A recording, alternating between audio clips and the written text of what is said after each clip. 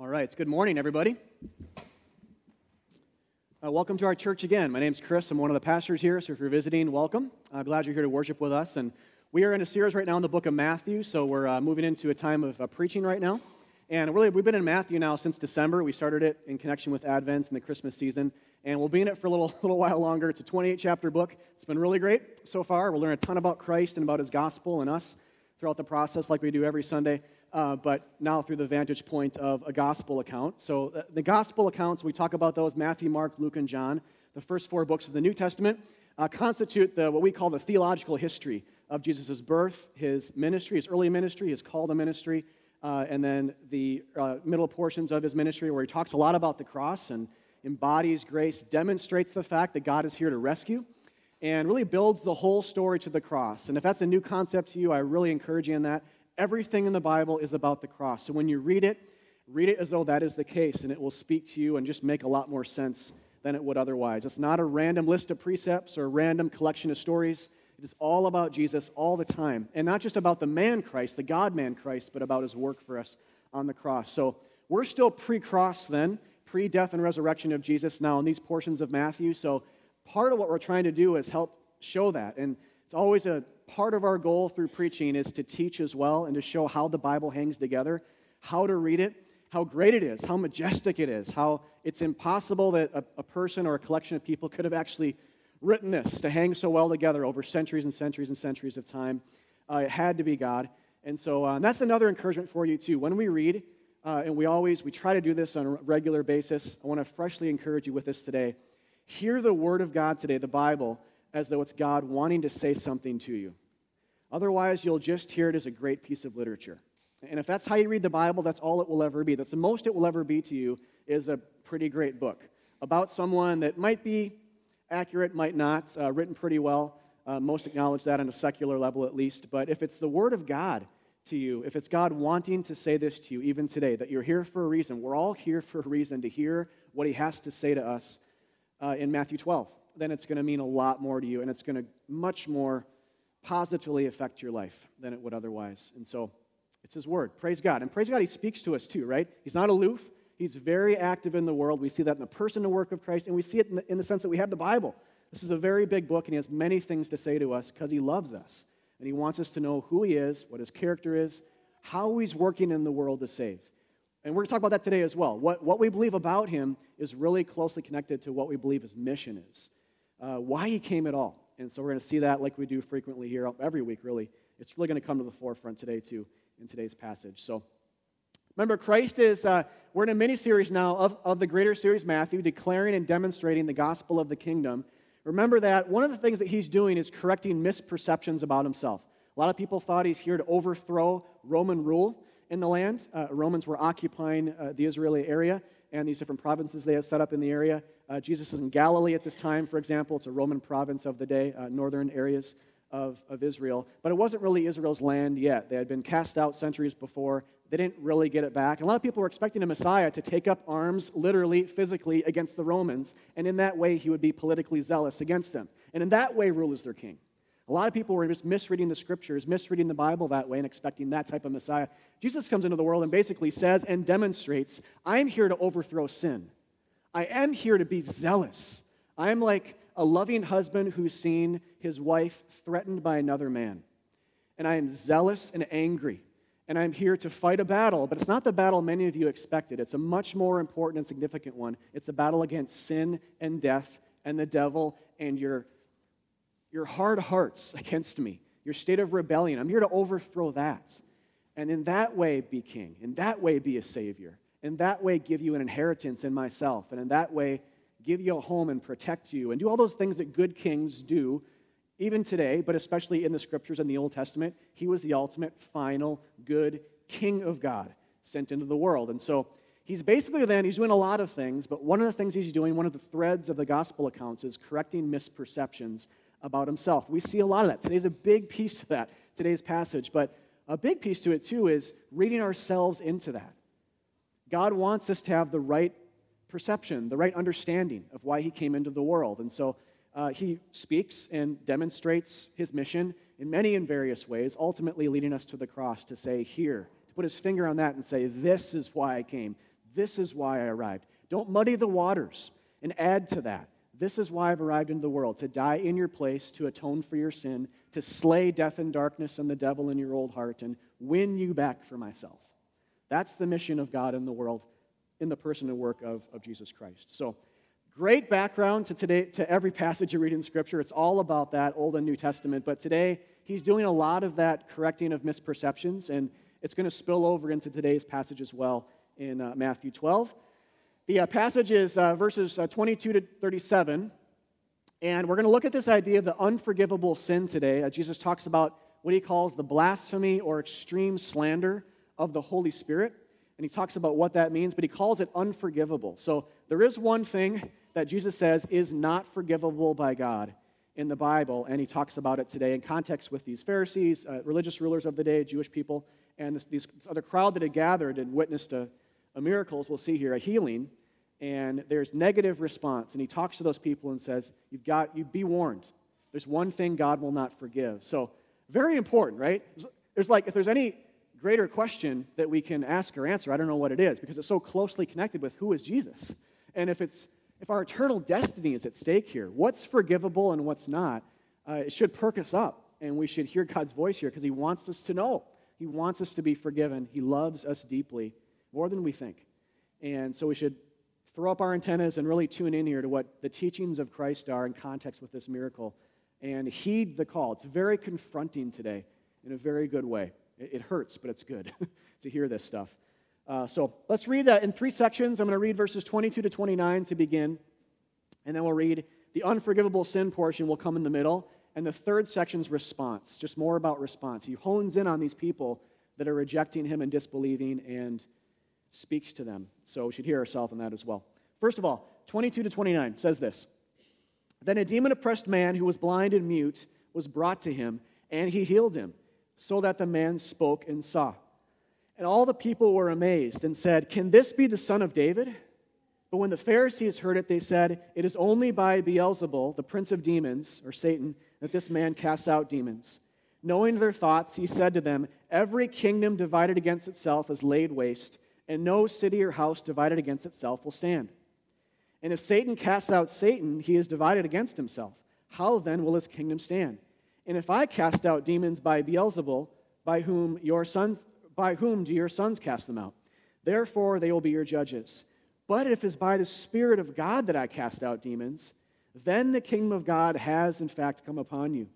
Or how can someone enter a strong man's house and plunder his goods, unless he first binds the strong man? Then indeed he may plunder his house.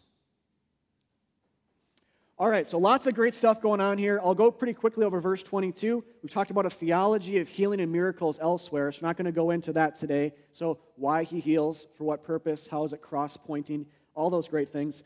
But really the background to all of this stuff coming up, when Jesus talks about the blasphemy of the Holy Spirit, the background is just another healing.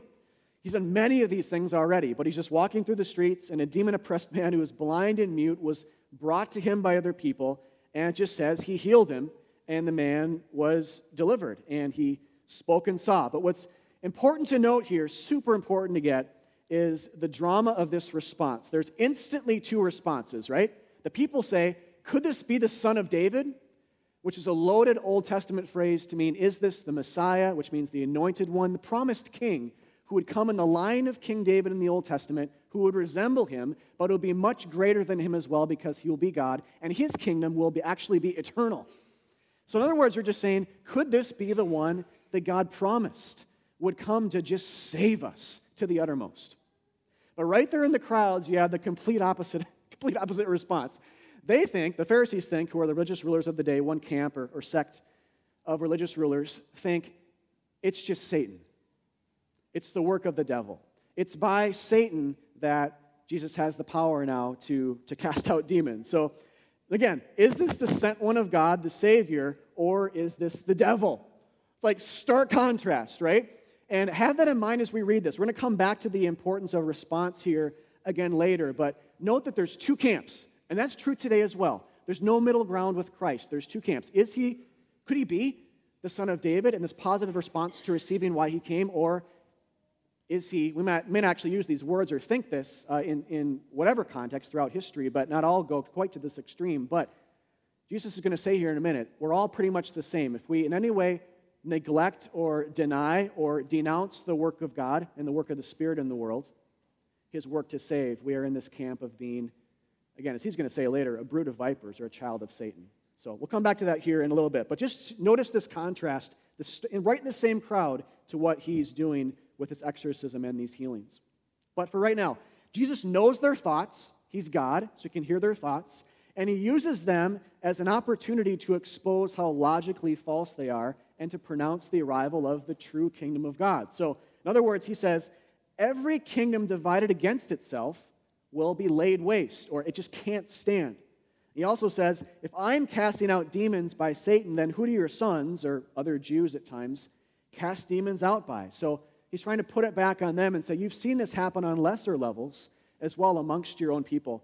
So if they're not casting them out, or if they are, then who am I casting out demons by as well? So trying to put it back on them and just make them see how logically false it is. It's like, kingdoms divided against itself cannot stand. So it's kind of a silly statement to make.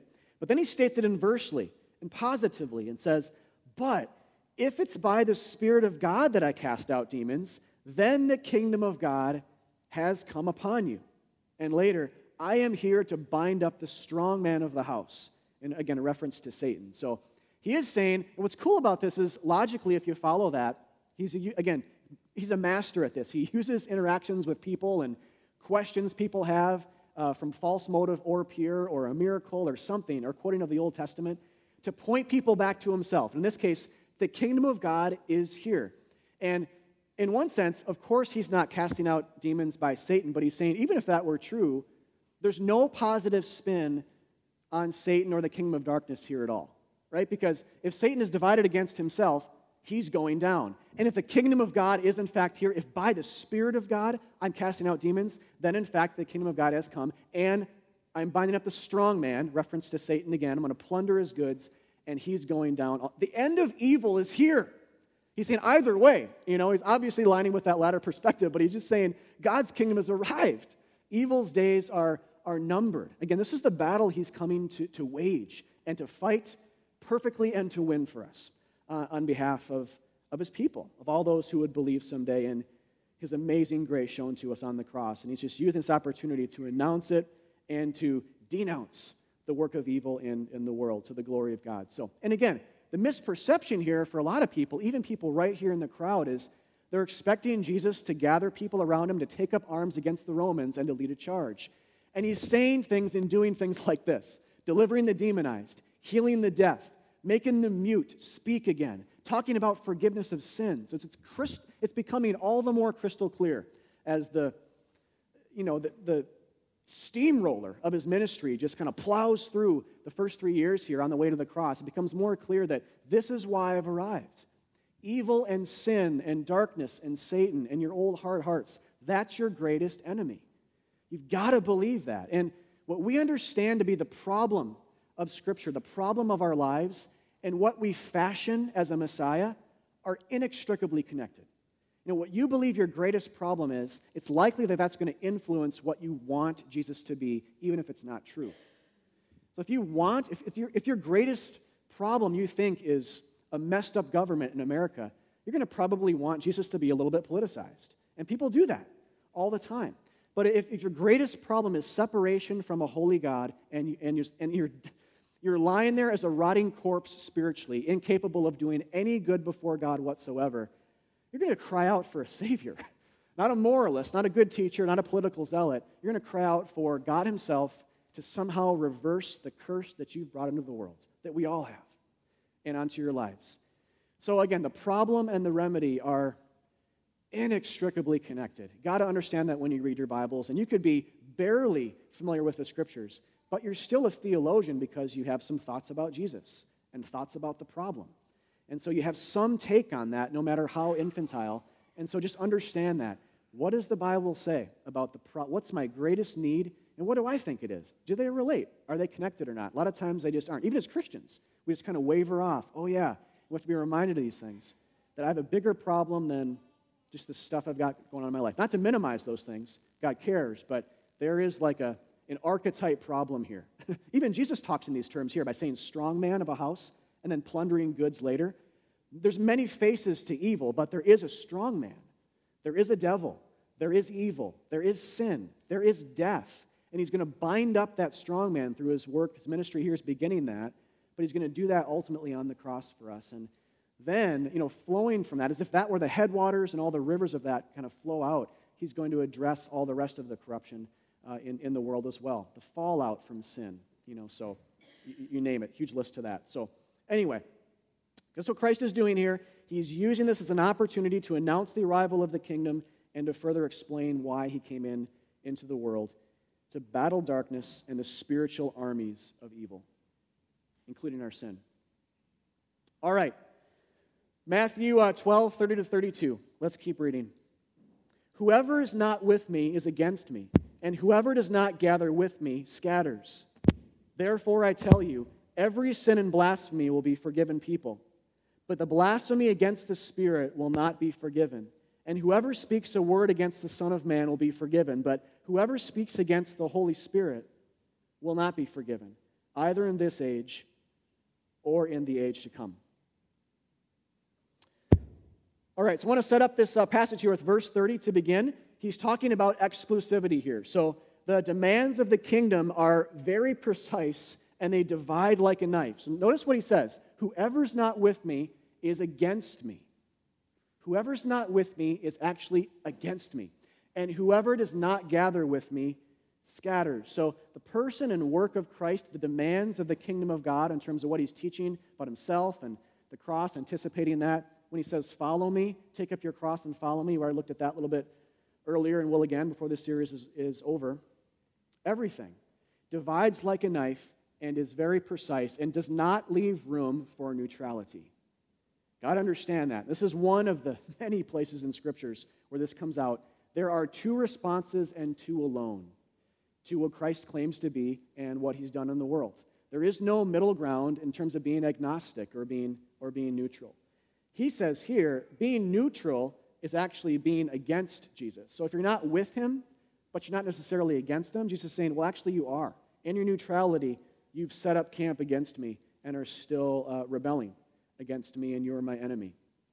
So what this is saying is, and this is pulling from other places of Scripture as well, we're all of us born into active rebellion against God. There's no third camp of agnosticism or neutrality. We are all born into that active rebellion. It's not something that we decide later. When someone comes to us, maybe for the first time, missionary or a friend or at church or whatever, whoever that first person was that opened the Bible to you and said, this is what the true claims of Christianity, this is what the Bible says here about Jesus. This is why he came. It's not as though in that moment, though that's a significant moment, obviously, but it's not as though it's only there that we can choose Christ or not Christ to continue to rebel against God or to lay down our arms and surrender. Before that, Jesus is saying, you are still against me. So it's the camp of rebellion. It's the camp of sin that we're born into and inherit that God plucks us out of and brings us over here to the camp of grace, where we lay down everything and say, it's all about you, not about me. You've saved, I haven't. So that's really key. God does not pluck us out of this neutral purgatory area or something, where it's like, well, we're kind of born into this. We could go either way. Actually, no. We're born, the Bible says, into sin. We inherit sin. Not just what we do, it's in our blood and by nature, the Bible says. So if that's the case, there's only two camps. Only two. And this is huge, by the way, too, for that whole defense of, and some of you are familiar with this argument, some of you aren't, but it's common to talk in the church and theological circles and seminaries, whatever, just about the whole hypothetical situation of people living on a random island in the Pacific Ocean who have never once heard the gospel or seen the gospel depicted or demonstrated ever. And the idea is God going to hold them to an equal level of account or not? Do they have an excuse in that situation? And the answer to that is, with this verse and many verses like this in the New Testament, all of Scripture, is no, they have no excuse. And they are held to equal account as people who have actually heard the Bible and rejected it. Because there's no neutrality. If you're not with Christ, you're actually against him, the Bible says. So if you're wondering that, I've ever wondered about that perspective, this is one of those verses to encourage you with. This is one of the greatest impetuses, is that a word? Is that the plural? Whatever. For mission here is that people have to hear. They have to. No matter where they are in the world, no matter how much neutrality we might think they have in terms of their spirituality and how much they've heard or not heard the gospel, they have to. If they're not with Jesus, if they haven't responded yet, they're still against him. God loves them. He still is pressing the gospel probably into their life somehow, and they're alive. They're still breathing. God's patient with them. We should express that love and patience and salvation by moving towards people and preaching the gospel. And that's just not a whole distant island whole thing here. That's something in our context as well. If you guys have people, maybe it's true for some of you here today as well, but for those of you who have people in your life you think are neutral spiritually, they've never really read the Bible ever. They've never been to church, but they also didn't really grow up in a situation where their parents denounced Christ or denounced the gospel, or they've never actively been anti-Christian. Obviously, they're just very agnostic or kind of, I don't care, I don't know yet. People in those situations are still against Christ. They're still an enemy, like we all were. If you're a Christian here today, if you believe the gospel, you were once in that same camp, born into rebellion, setting yourself up and fashioning an idol of yourself and bending the knee to it and saying, I don't need God, I need me, or I need something else or someone else or some other God. That's sin. That's what we're all born into. That's what we need salvation from. And that's mission. That's why we're sent to go to the corners of the earth, really, but it begins right here in our neighborhood. It begins right here in South Minneapolis, right here in the Twin Cities, right next to you, who you work next to, who you know, who your friends are. That's where it goes and stays. All right, and then from there, of course, beyond. So the setup here is exclusivity, and he starts to make it personal. So going back to the whole context here, he starts talking about the kingdom of God on a larger level. And it's here. God is here to save. Then he starts to turn his head and get really specific with people there who are listening to him and who are heeding the challenge here and listening to this call for repentance, call to belief, call to not reject the devil or reject God and not to support the devil or promote the devil by crediting him with all the good that they're seeing before them. So it gets very personal and starts talking about this idea now of the unforgivable sin. So the tension here then arises in verse 31 and following when Jesus says a couple of things. First, all sins will be forgiven, but then he qualifies it and says, except blasphemy, which means extreme slander of the Holy Spirit. So all blasphemies, all slanders of God, all rebellions against God, all sins are forgivable. That's this overarching, very comprehensive statement. But then he says, after that, except this one thing, except reject the person and work of the Holy Spirit, blaspheming his work in the world, which of course raises antennas, right? I mean, at this point, if you're here listening to this, maybe some of you have this is the first time you've ever heard this passage preached or read at all. But wherever you are, it should raise some antennas, because we should think, have I committed that sin? Is it possible to think we're saved, but have committed that sin, even unknowingly, in the past, and actually not be saved? So in other words, is this kind of like the wild card of damnation here? No matter what we do with Christ, no matter how much we pursue him, now in the present, is it possible that if we knowingly or unknowingly slandered the Holy Spirit of God, to not be saved now? Or I think one of the great questions to ask here and answer is, why is speaking against the Son of Man, reference to Jesus himself, he's talking about himself, why is speaking about the Son of God safer than speaking against the Holy Spirit? Why is speaking against Jesus safer than speaking against the third person of the triune God, the Holy Spirit? So it just begs an answer, right? And it's a little bit abstract here as well. He's hanging this out there and just referring to blaspheming the Holy Spirit, but not quite explaining that in as much detail as maybe a lot of us would like, It's kind of like I was thinking this week, it's kind of like a guy who has maybe an older mentor or something who's dying, but trying to get some final advice from his mentor, basically on his deathbed, but they're on the phone, and this older guy's like, there's just one thing you've got to know, Just the one thing, and this is what I live my life around. It's the most important thing that I can give to you before I die. And then you lose the connection on the phone, or something. It's like, no! It's kind of like that, right? It's kind of like that feeling of, okay, well, there's just one thing, this one blasphemy, this one sin's not forgivable, but what is it? Tell us. It's like this, gosh. Anyway, it just kind of has that feel, at least for me. But anyway, so I think that sometimes our application, and some of you guys are hearing this for the first time, others of you have maybe formulated some kind of position on this. There's probably a spectrum here. But wherever you are, it's common for our application of this concept, what is the unforgivable sin, to get too rigid. What is that, batteries? Should we switch it up? It did it when I moved it again, so yeah.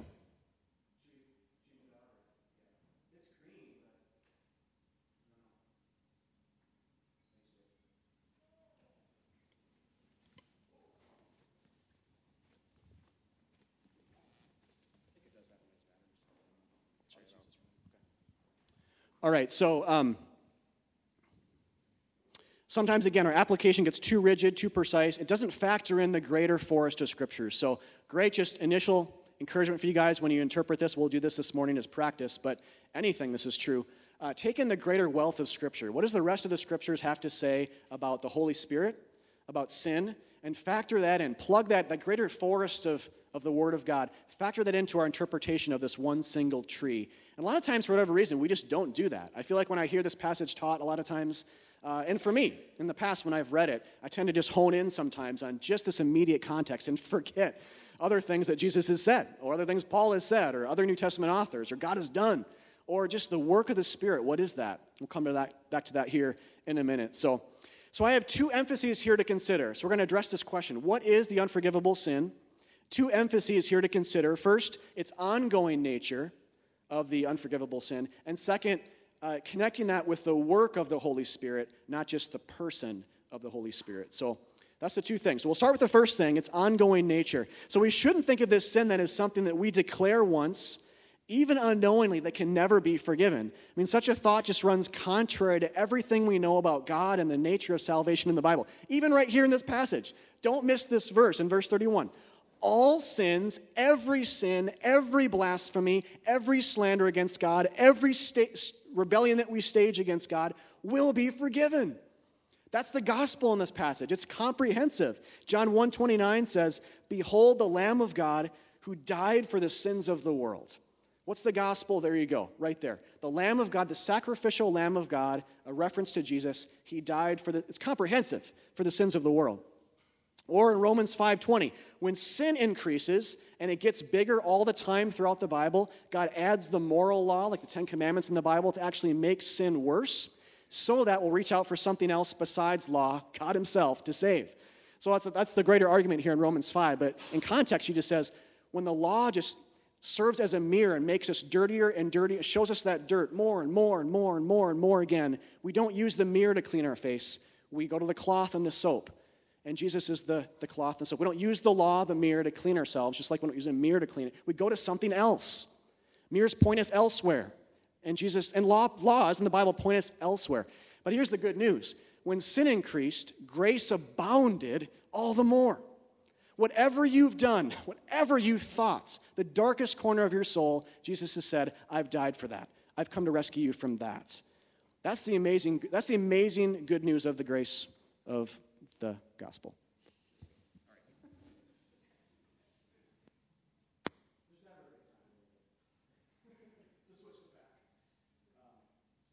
Test. Hello. You guys hear me?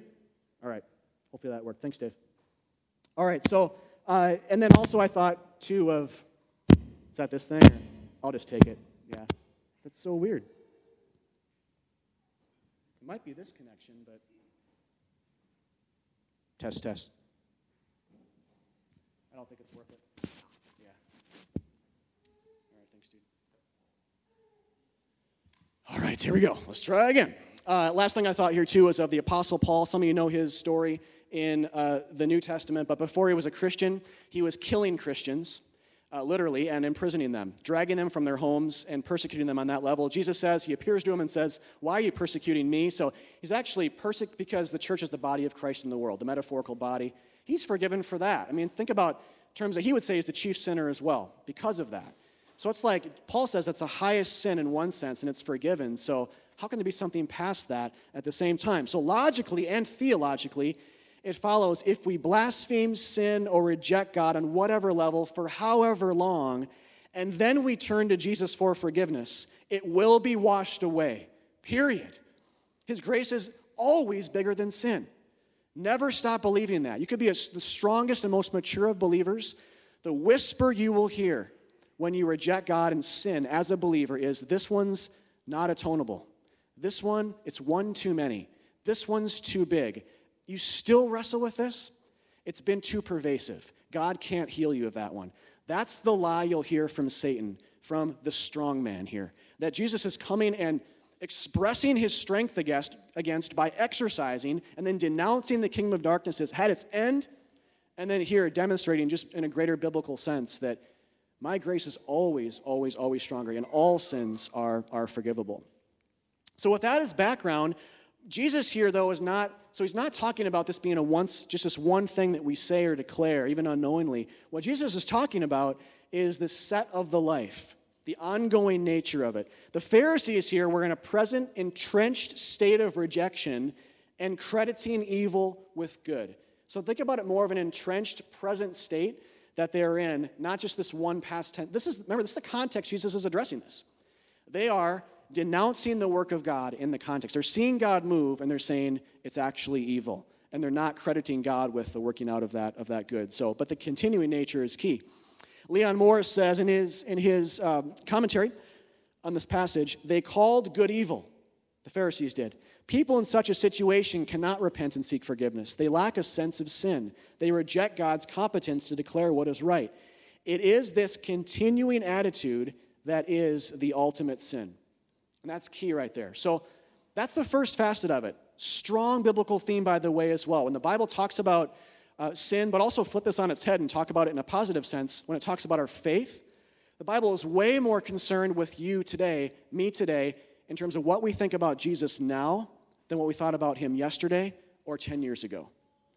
Conversion is past tense a lot of times in the Bible, but the great call for the church is test yourself now. What do you believe about Jesus? Who is he? What did he claim? Are you trusting him 100% or 80 or 10 or 0? Who is he to you? When you read about him and hear about him, how are you responding today? That's the call of the Scriptures, is the continuing nature of belief. And it actually says, if we don't continue in belief and in faith and in trusting Jesus to the very end, we've proved that we never first believed in him at all. So one of the ways we demonstrate that our past tense faith and trust in Jesus to forgive is genuine is by persevering in that throughout our life. So we need the church for that. We need each other for that. We need constant gospel reminder for that. All our days. It's the life raft. It's the only thing God has thrown to us is himself in Jesus. And we need that constantly. We don't graduate from it. We need to keep basking in it. Otherwise, we run the risk of drifting off. So, again, flip that back on its head then, and this is also true in this sense, the continuing nature of the unforgivable sin, the blasphemy of the Holy Spirit. If it's continuing, that's the red flag, not the worry that, I wonder if I've committed that once in the past. We should not fear that. So I want to make sure that's clear. A couple of disclaimers. The blasphemy of the Spirit is something we should not worry about having done in the past if we're in a current state of belief and repentance in the gospel and adherence to the gospel. So we should not worry about a past tense do it if we're currently believing in Jesus, because all blasphemies are forgiven. So it's not the simple words of blasphemy or slander against the Holy Spirit or God anyway. It'd be inconsistent, I think, with the Bible's view on salvation to say that it really angered God when we slandered the third person of the Trinity, and so much so that he decided that the blood of Christ would not cover that one sin. The Bible never talks in those terms. It never talks as though the blood of Jesus can't really cover this one sin. It talks more about the ongoing present state of this sin. So I want to be sure this is clear. I'm going to come back to more of these things here too as we go on. But one thing I want to talk about before we get there is the second thing, which is the relationship with the work of the Holy Spirit. So the first thing is its ongoing nature. Second thing is closely related. It's relationship with the work of the Spirit. So just like Jesus' identity and mission are so closely connected in the Bible, so it is with the Holy Spirit. The person and work of Christ are so connected. It's the same with the Holy Spirit. So then we have to ask, when Jesus is talking about the Spirit here, he's not just saying the person of the Holy Spirit. He's talking about what's connected with him biblically. This is why it helps to back up a little bit and ask, when the Holy Spirit comes up in Scripture, what is he doing? What's the main biblical task of the Holy Spirit in the Bible? When we ask that question, the answer is it's always tied to the work of pressing the gospel and the saving work of God into people's hearts. Always. He's inextricably linked with just saving people. So, and like in John 16:8, for example, these are Jesus' words, different gospel. He comes to convict the world of sin and convict the world of righteousness.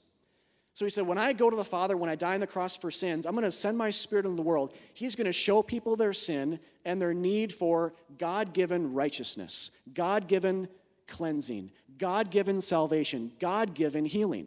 So the work of the Spirit here is just tied with saving people from their sins. That we sang about that earlier as well in a couple of the songs actually we did this morning. We begin by the Spirit, Paul says. And I'll read a verse actually from him in Galatians. Listen to this. Galatians 3:3, having begun by the Spirit, are you now being perfected by the flesh? So Paul says, when you first believed in the gospel of Jesus Christ, that he died for your sins, he rose again, defeated death in your place, you begun by the Holy Spirit. He worked in your life to save you in that moment. But the Galatians here are running the risk of neglecting that. They're running the risk of downplaying it and starting to play up the fact that they're pretty good people. And now they're continuing by the works of the flesh just means the works of the self, or by being good people. So that's the context there. But the key phrase is begun by the Spirit. If you're saved here today, you began that race of faith by the Spirit. He prompted you to believe. He moved in your heart to appreciate and adore the things that God did for you on the cross. He put a missionary in your path. He brought you to church. He urged you to dust off your Bible and actually read it again. Or whatever the context was surrounding your conversion, that was beginning by the Holy Spirit. The Spirit worked in your life. That's the work of the Spirit, so to convict the world of sin and to convict the world that God is righteous, we are not, and the only hope for sinners like us before a holy God is Jesus and him crucified. Period. That's it. The Spirit brings that message through the Bible, through messengers, but it's always the work of the Spirit through the church that does that.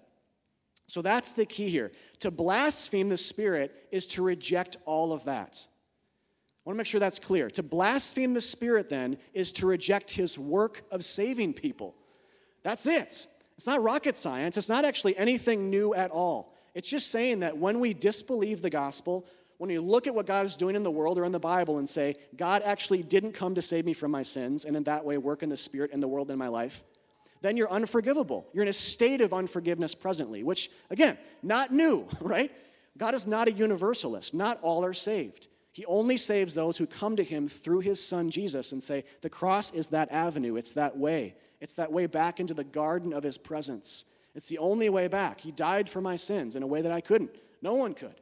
He's the only God, the only Savior, and that's a work of the Spirit thing to know and read and hear and believe. And if we see that in whatever way possible, if we look at that and say, it's not God, I don't believe it, not true, the Bible actually doesn't say that, or explicitly credit it to Satan, whatever the means of rejection, we are blaspheming the Holy Spirit and the work of the Spirit in that moment and rejecting God in the process. And in that present state, then, we are unforgivable. Doesn't mean we're lost forever.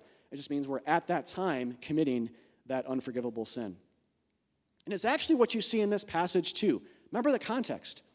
Jesus heals a demoniac, makes him speak again, makes him hear again, calls it the work of the Spirit. Remember that in the passage? He says, I've worked by the Spirit to do that explicitly. It's the Pharisees then that neglect that. So Jesus is healing, saving, delivering, purifying, and the working of the Spirit's working through Jesus to do it, and the Pharisees are rejecting that. So in the same way, when we're confronted with the message, whether it's for us or in a community, or if we're the messenger, if we just hear about it, whatever it is, objective or subjective, when we hear about the cross and the ultimate healing that happens there, when Jesus says, I'll deliver you from your demons if you believe, I'll take your deafness away, I'll make you speak again, I'll deliver you, I'll redeem you. When we're confronted with that message, that's a working of the Spirit. And we have a choice there. Do we believe that or not? Is that the work of God or not? It's the same thing. This is a small slice of it, but the ultimate manifestation of Jesus delivering demoniacs is the cross. Because we're all demonically influenced. We're all sinners. We're all full of darkness, all kinds of evil things. And God speaks light into that. It's like he did in the beginning when he made the world out of nothing. He speaks light into it. He saves us. He purifies us through his Son. And that's the work of the Spirit that we're seeing neglected here, denounced, disbelieved in. And in that sense, they're disbelieving and blaspheming the Holy Spirit. Does that make sense? It's actually quite simple. It's just veiled in some abstractness. You just have to step back a little bit and say, what's the Holy Spirit do? Not just saying, I blaspheme the Spirit. Oh, bummer, I said it accidentally. I'm done. That's just silly. It's saying, what does the Holy Spirit do? What's his work in the world? His work is always tied with saving people through the gospel. So really, to blaspheme the Spirit is just to reject his work in saving people, which again, the Bible says from every angle imaginable elsewhere. This is just one special angle on it that Jesus gives. So again, to be clear, don't worry about committing that sin past tense if you're in a current state of belief and repentance in the gospel of grace. I also thought this week, if you guys know Richard Dawkins, author of The God Delusion, anybody, who set up this thing, a few of you, recently, sort of recently, not too long ago, this thing where he, a vocal antagonist, by the way, against Christianity especially, but all religions, staunch atheist, set up this thing where, in light of this passage, he asked people to videotape themselves blaspheming the Spirit and just denouncing God in general and upload it to this website. So if you Google this or Google Dawkins and blasphemy challenge, you'll get a whole thing of videos. It's chilling to watch, and it's super sad and scary, chilling all at once. But I think I mention that because even that, to look at all those people, many of whom are very young, to look at them and say, they're lost because of this. There's absolutely no hope. We shouldn't move towards them and teach them about a Savior who crushes blasphemies is silly. Yes, they're presently in a current state of unforgiveness because they're neglecting Jesus and the gospel. They're blaspheming the work of the Spirit.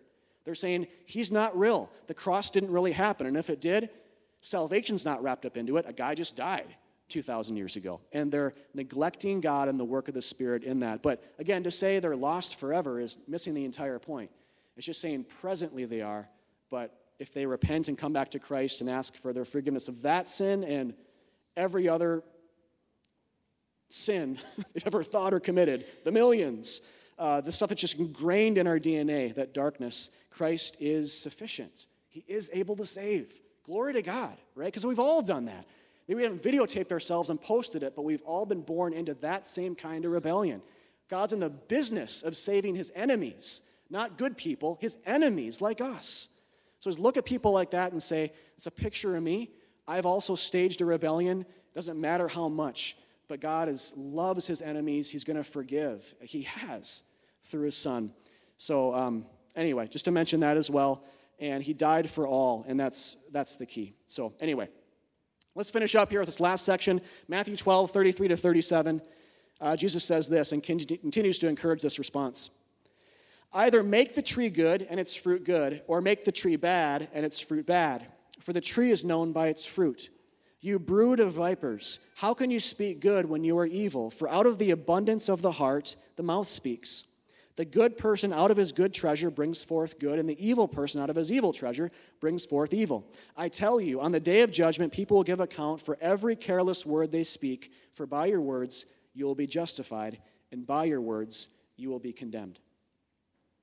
So two quick things here. First of all, I think Jesus loves these guys. Even though they're blaspheming the Spirit presently in that moment, he says all sins will be forgiven. Like he's actually talking about forgiveness still, but saying some very, very hard things at the same time. He says, you are a brood of vipers. That phrase means you are essentially a child of snakes. And if you, again, step back and get the bigger picture biblically, who's the ultimate snake of the Scriptures? Satan is. So basically what he's saying here is you are a child of the devil. And Jesus gets very clear in John 8 about that as well. So we know that's in his mind. He's not just saying, this wasn't some contextual phrase that, meant something just kind of bad, but, not demonic. He's saying you are actually a child of the devil by saying brood of vipers, because the Satan is the ultimate viper of the Bible. So then he says, you seek to credit evil with good and to glorify him. And in the meantime, you seek to defame God. And here, you are evil, incapable of speaking good. This is where we have to start to read ourselves into this and say the Pharisees aren't especially bad and we're not that bad. They're actually pictures of us. Like I talked about before, we're all born into the one family. We're all born into being a child of the devil because we all, like him in the very beginning, defamed God and set up ourselves as gods over him. We're all like in his image in one sense. But that's what makes adoption so important biblically. God says when you're saved, you're adopted. You move from slave to son. You're adopted into the family of God, loved like a perfect, loving father to to a lost child, but an adopted one that he chose. I mean, it's awesome. So, but only, again, there's no third family. It's just two. We're all born into the one, and God is plucking people out of the one, literally plucking people out of hell into his camp and saving them forever. And he's doing it. So it's just a beautiful image, but that's a side point. Anyway, this is where we start to really get this darkness stuff and this contrast of darkness and sin and light and salvation. And I think it's really, really important to understand here and to get both, because like I said before, your understanding of the problem of Scripture is always related to the remedy. And so Jesus says here, not, you're doing pretty well, kiddo, keep it up. We don't have a Savior that kind of came into the world and said, kind of pat us on the back and said, yeah, pretty good person. I know you're not perfect, but try to keep at it. Kind of gave us one of those, and it's not the kind of Savior. He comes into the world and he says, you are evil, Like, talk about a contrary to our culture image or a message, right? We're told constantly that we're good. We're inherently good people. If we try hard, that we can do anything we want. But Jesus looks people in the eye and says, you are evil, and I love you, and I will forgive you. You see both there? Those are both equally important biblical messages to get because they're so related. If you drop one, the other goes with it. We have to get both. Jesus says, I have come to declare that the world is fallen, that it's evil. He looks people in the eye and says, you are not good. He's doing that to us today as well, right here through his word. Hear that for yourself. Jesus says, you're evil, but I'm also talking about forgiveness. It's not the end. I love you. If you drop one of those two things, we instantly cease to think in a biblical manner. We instantly cease to be Christian. Sin has to be bigger than you think. Grace of God has to be even taller and even bigger. That's how Christians think. We take passages like this and we see the problem's way worse than I thought. Way worse. Look at what Jesus is saying to me through this little lens here of interacting with the Pharisees. So, but he loves us. That's the first thing. Second thing is here, and this leads to it, is who is Christ to you? We know this is on Jesus' mind. He says it very explicitly to his disciples and other people elsewhere. We're going to get to that in Matthew. Who do you say that I am? He's revealing himself. He's calling people to account. He said, I'm revealing myself. I'm fulfilling the Old Testament. I'm healing. I'm delivering demoniacs. I'm talking about forgiveness of sins. I'm making a beeline to the cross. I'm leading there. I'm talking about it. I'm talking about self-denial. I'm leading people there. It's going to get even more explicit in weeks to come, right before he dies.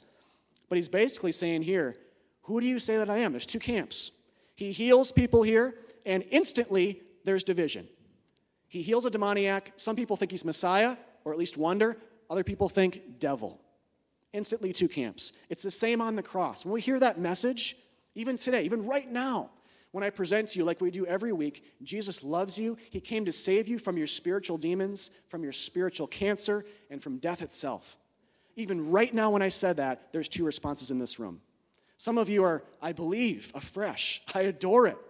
That's my Savior. I believe it's true. Some of you are neutral on it. And we're glad you're here. We want to be a church where that's always the case, by the way. But you also need to know biblically, you need to hear the hard teaching that you're not okay in that camp, spiritually, ultimately. You're not okay because there's no neutrality with Christ. Some of you have flat out rejected Jesus, or at least up to this point. Wherever you are, though, on those latter two areas, there's no neutrality. There's the Christ camp, and then there's the satanic one. We're a child of one of the two. So we see that here in the passage, and we ultimately see that at the cross every time the gospel is presented here. And that's the presentation we have in a further sense here today that I want to end with. Don't miss this. In fact, go back to verse 30. Remember what it says there, verse 31. Jesus says in that context, all sins have been forgiven. Some of you guys don't believe that today. It's true. It's in the Bible. Circle it, highlight it, memorize it. God is saying this to us today. He wants you to know, he wants me to know that he's saved you from all of your sins, the darkest of them. He's also calling us against and away from the unforgivable one, which is, again, a present state, a present depiction of just rejecting the former one, just rejecting the fact, what I just said, that he has come to give forgiveness and healing and exorcism and at the highest level, and deliverance and redemption, all of that at the highest level on the cross. So that's the final presentation for us in this passage. But don't think for a second that somehow you're outside of this context and it doesn't really apply to you. You are either the one that's healed, you're either the one saying, Son of David, or you're like the Pharisees, the brood of the vipers. All of us. And all of us are born into that. If you're saved today, you were born into that latter camp. You were a brood of viper. You're part of the brood. But God saved you out of it. And so don't think for a second, I'm outside this context, it doesn't relate. It does. This is God's word to us here. It's a demonstration or a picture, a narrative of the drama of the expansion of the gospel around the world today, right in this neighborhood and right here in this very room. It's going forth, and response is demanded. Christ didn't leave us to say, I think neutrality is possible. I think there's another kind of backdoor way in to the kingdom of God. He doesn't leave it to us, and I'm glad he didn't. He loves us too much. He made it very clear there is one way. It's a very wide gate in one way because it's invited to all nations, all sinners, whatever you've done, come to me and find rest. But in one sense, it's a very narrow gate because it's only through me. There is no other way to the Father. In one sense, it's very inclusive then. In one sense, very exclusive. Got to have both of those when we talk about the Bible and we talk about Christ. Otherwise, we miss the boat again. But this is the invitation. He loves you. You are the demoniac. I am the demoniac in this passage. He's done that for you on the cross. Do you believe it today? Where are you today with it? That's what this passage called us to. It calls us to account on those terms. So, as you respond, let me just pray for us.